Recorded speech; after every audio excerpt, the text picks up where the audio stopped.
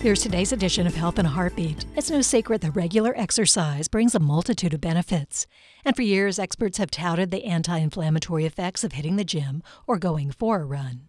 But initially, exercise actually causes inflammation, and thanks to a new study, experts now have a better idea of how that inflammation is eventually tamped down in the body. Chronic inflammation can contribute to a host of ailments, including arthritis, cancer, and mental illness. So avoiding and reducing inflammation is extremely important. The recent study in lab mice revealed that once exercise triggers inflammation, the body's immune system sends T cells, a type of white blood cell also called Tregs, to fight the flare-up. Sedentary mice were compared to mice that ran on a treadmill once and mice that ran regularly on a treadmill. The mice that ran on a treadmill, even once, displayed signs of inflammation but also showed elevated levels of Treg cells in their muscles. The Tregs lowered inflammation in both active groups of mice.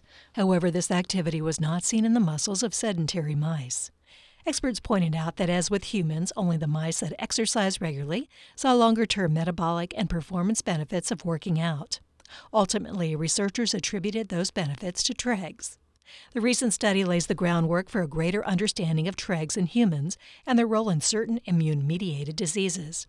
For the average person, this is simply just one more great reason to exercise, even on those days when we might feel like a sedentary mouse.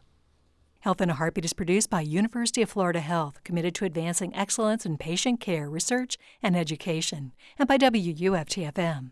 Our medical advisors include University of Florida College of Medicine faculty members who provide the latest information in health research and patient care. Visit us at heartbeatradio.org.